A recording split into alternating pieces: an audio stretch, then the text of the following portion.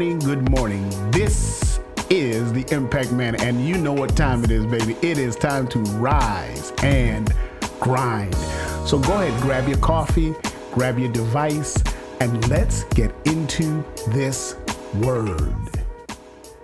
Good morning, fellas. How is your day going? Mine is going wonderful. Good morning to you. Thank you for joining me this morning for Morning Meditation for Men. I pray that this shifts your life in a way like nothing has ever shifted it before. Let's get into this word this morning. All right, you got your device, you got your cup of coffee. I'm drinking some Blanchard's Darkest Dark this morning. Wonderfully dark, smooth cup of coffee, no sweeteners. I told you guys that I'm learning the Hoffman press methodology of making coffee. And what it is doing for me, it really is opening up flavors in the coffee and making it so much more vibrant that you don't even need to add any sweetener to it if you do it. If you got a moment, go online. It's the Hoffman. I think his name is James Hoffman or Jim Hoffman on YouTube, and he's got a whole bunch of videos. Check him out. Great guy. So we're in Luke this morning, Luke chapter 23. Luke chapter 23. So Luke chapter 23, verse 34. We're going to read one verse today. Father, forgive them, for they know not what they are doing. And they cast lots, dividing his garments amongst themselves. So here in Luke, we find Jesus hanging on the cross between two thieves. Based on what we have read previously, he was brought up on trumped up charges. Even when the authorities said, "We find no fault in him," the crowd continued to scream, "We want him dead." We'll take a known murderer before we take him. Before we release him, we will release a known murderer before we release Jesus. It baffles my mind when I think about it and think about what he had to go through, so on and so forth. But anyways, here he is hanging between these two thieves in a place that really he had no business being if it were based on the law. But because it wasn't based on the law, but because it was based on the crowd making noise, he finds himself here. But there is a purpose behind it. And so one of the first things that he says when he's hanging here, about to die, mind you that death on the cross was nothing easy. It was meant to be excruciating. It was meant to be gruesome. It was meant to be extreme. They would take spikes and run them through the soft parts of your hand into the wood. And then they would take spikes and run them to the soft parts of your feet into the wood. Either way, it was extremely excruciating. It was gruesome. It was a gruesome form of death. And it was meant to be that way. So he's hanging here. He's hanging here, and this is his first word. Father, forgive them, for they know not what they are doing. And I was like, what are you doing? What are you saying? If you can imagine that you are the most powerful being in the earth, on the earth at that specific time, the most powerful being. At any time, he could have spoken a word and split the sky, and millions of angels could have dropped out of the sky and wiped out everything. But in that place, listen, here comes this word again. He understood, comprehended, and decided this is my assignment and I must go through with it. What does forgiveness do? Number one, forgiveness forges a bond to you, to yourself, that reminds you that you will not allow external forces to dictate, number one, your internal state. Forgiveness says, I'm not going to allow what's going on the outside of my life to dictate my inner being. Listen to this. However, you are not in the flesh, but in the spirit, if indeed in the spirit of God dwells in you. But if anyone does not have the spirit of Christ, he does not belong to him. If Christ is in you, though the body is dead because of sin, yet the spirit is alive because of righteousness. When Christ lives in us, it changes everything. And so we have to understand that I cannot allow the external poisons to dictate my internal peace. I hope you caught that this morning. I will not allow external poisons to dictate my internal peace. Forgiveness forges you, number two, it is how you react even in persecution. How will you react even in persecution? When everything is going wrong, when everybody is coming at you, when you are hanging on a cross, forgiveness says, I'm going to change my mind to react different even in the midst of persecution. Here Jesus was being persecuted. He was hanging on the cross, but while hanging on a cross, he still showed grace and compassion for those who desired, listen to this, to murder him. Because the ultimate goal of the Pharisees, the ultimate goal of the Sadducees, the ultimate goal of the crowd was to murder Jesus. They had nothing concrete. Everything they had was a trumped up charge. He's healing people on the Sabbath day. Are you kidding me? He's coming into synagogues and he's delivering people in the synagogue. Are you kidding me? In the church?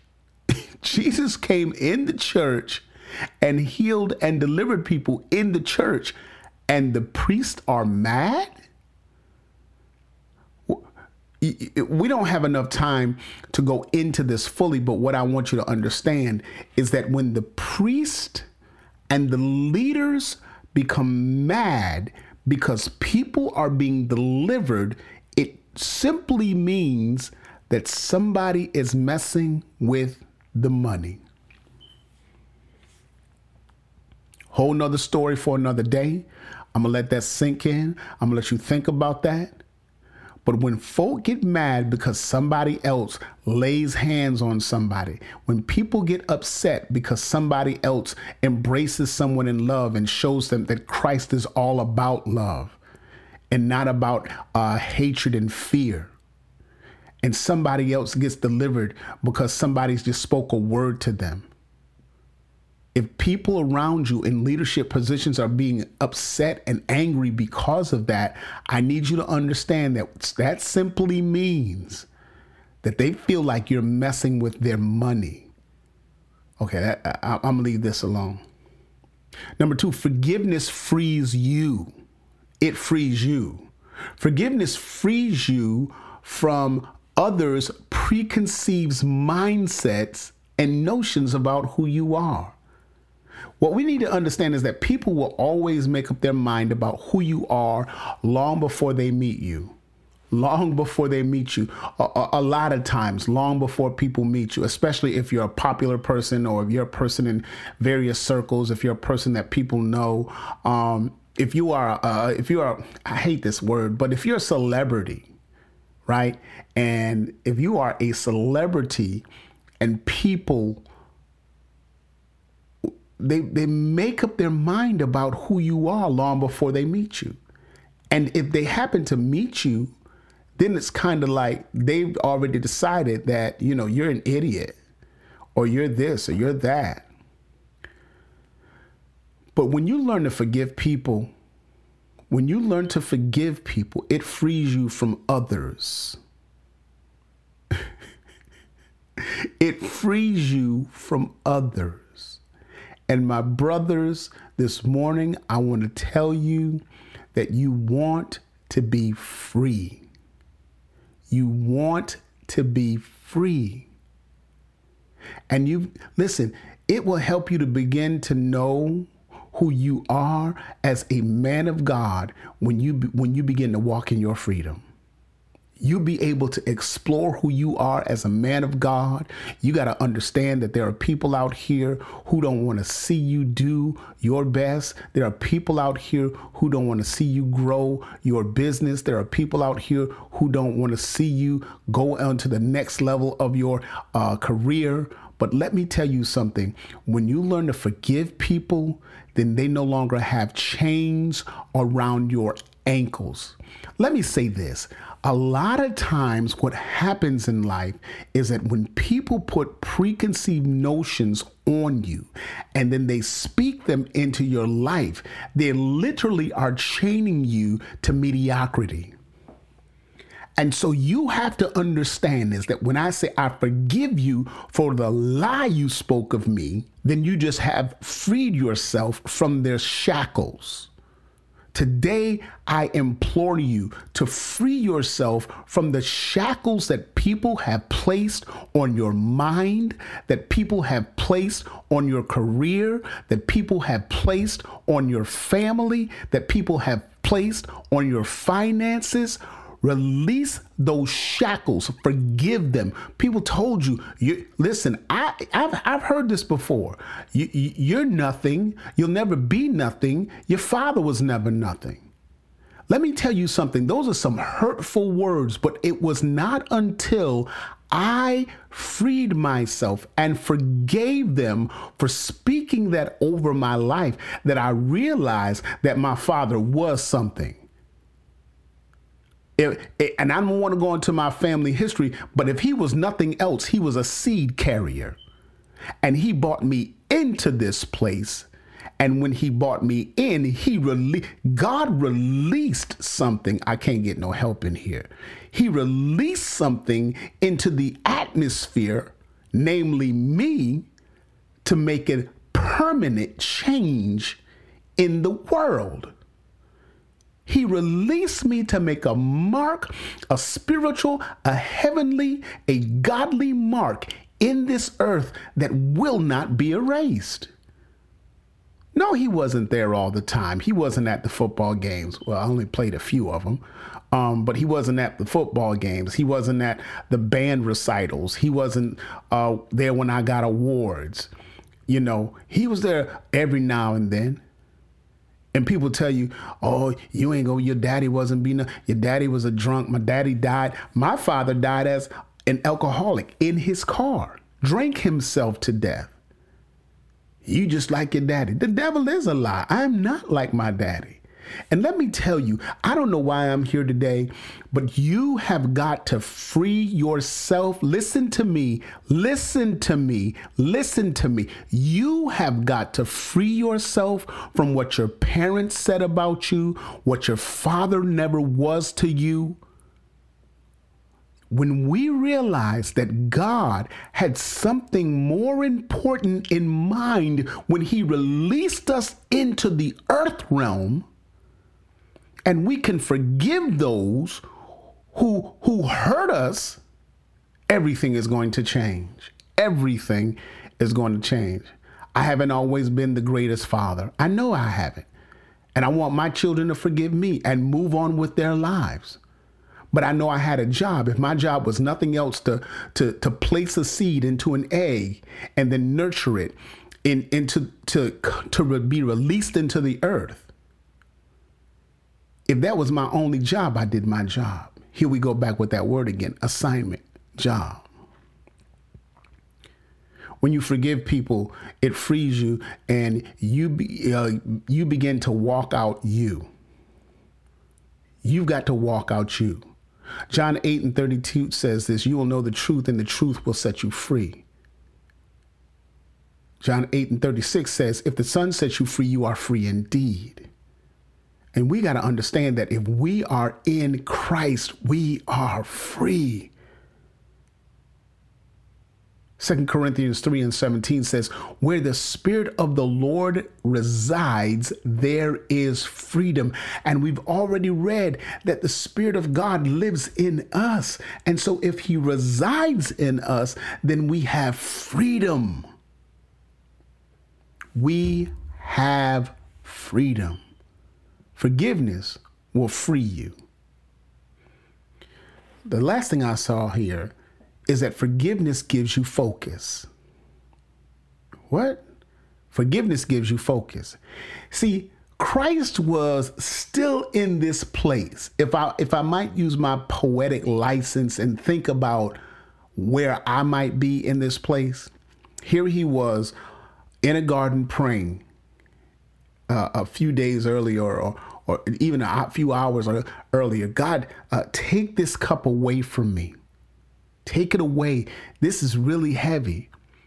But then he says, but not my will, yours be done. Then the dudes show up with the knives and the spears and the torches. Where's this Jesus of Nazareth? We got him. Put him in chains. Took him in. Walked through various trials. Trumped up the Sanhedrin. And he went to Pilate. And so he went to all of these different trials. All trumped up charges. And they tried to get him to say something. And you know, there's a thing that said he's never said a mumbling word. He simply said, I am who you say that I am. And there he was hanging between these two thieves. Forgiveness gives you focus. What are you saying, Pastor? I'm telling you that when you forgive, you begin to focus not on what's going on around you, not what the voices are saying in your left and your right ear, but you begin to focus on the bigger task at hand. There was one on the right side. There was one on the left side. There were men down below him, casting lots for his clothing. He could have focused on, my God. He could have focused on the clothes and said, stop doing that to my clothes. But what he said was, Father, forgive them, because they don't even have an idea of what they are doing. And he wasn't talking about just the guys casting lots for his clothes. He was talking about all of humanity. He was talking about the crowd. What was the bigger task? The bigger task was, I have to die in order that they may live. I hope y'all are getting this thing today. When we learn to forgive, it gives you focus on the bigger task that you have as a man. It gives you focus on the bigger task that you have as a father. It gives you focus on the bigger task that you have as a husband. It gives you a focus on the bigger task. I want you to catch this one, as a boyfriend. Yeah, it'll tell you as a boyfriend that it ain't about getting the draws right now. It's about building and establishing a relationship of trust and honesty. When you're a husband, it tells you that there's a bigger task than just legal sex, as we might say in the church. The bigger task is taking care of this family that God has given to you. As a father, it means that I'm going to show up even when I don't feel like it. As a father, it means that I'm going to push through when I'm tired. As a father, it means that I have to know that it is okay to chastise, but not punish. Meaning, you know, you chastise, but you don't hurt your children. You embrace them in love when they're wrong. And you even chastise, because chastisement really is love. And look, I'm a proponent of the scripture says that this, the rod will drive foolishness from a child. Now that's another story for another day. But forgiveness will give you focus on your bigger picture, on your assignment, on the task at hand. That word keeps coming up. When we're talking about men, this word keeps showing up. You've got an assignment and you got to walk in it. You got a job, you got a task, whatever you want to call it, and you've got to walk in it. You got to do what you've been called to do. Here's the thing is the enemy did not understand that by killing Jesus, it would put him in a place to fulfill his destiny. So I say, go ahead and let them assassinate you.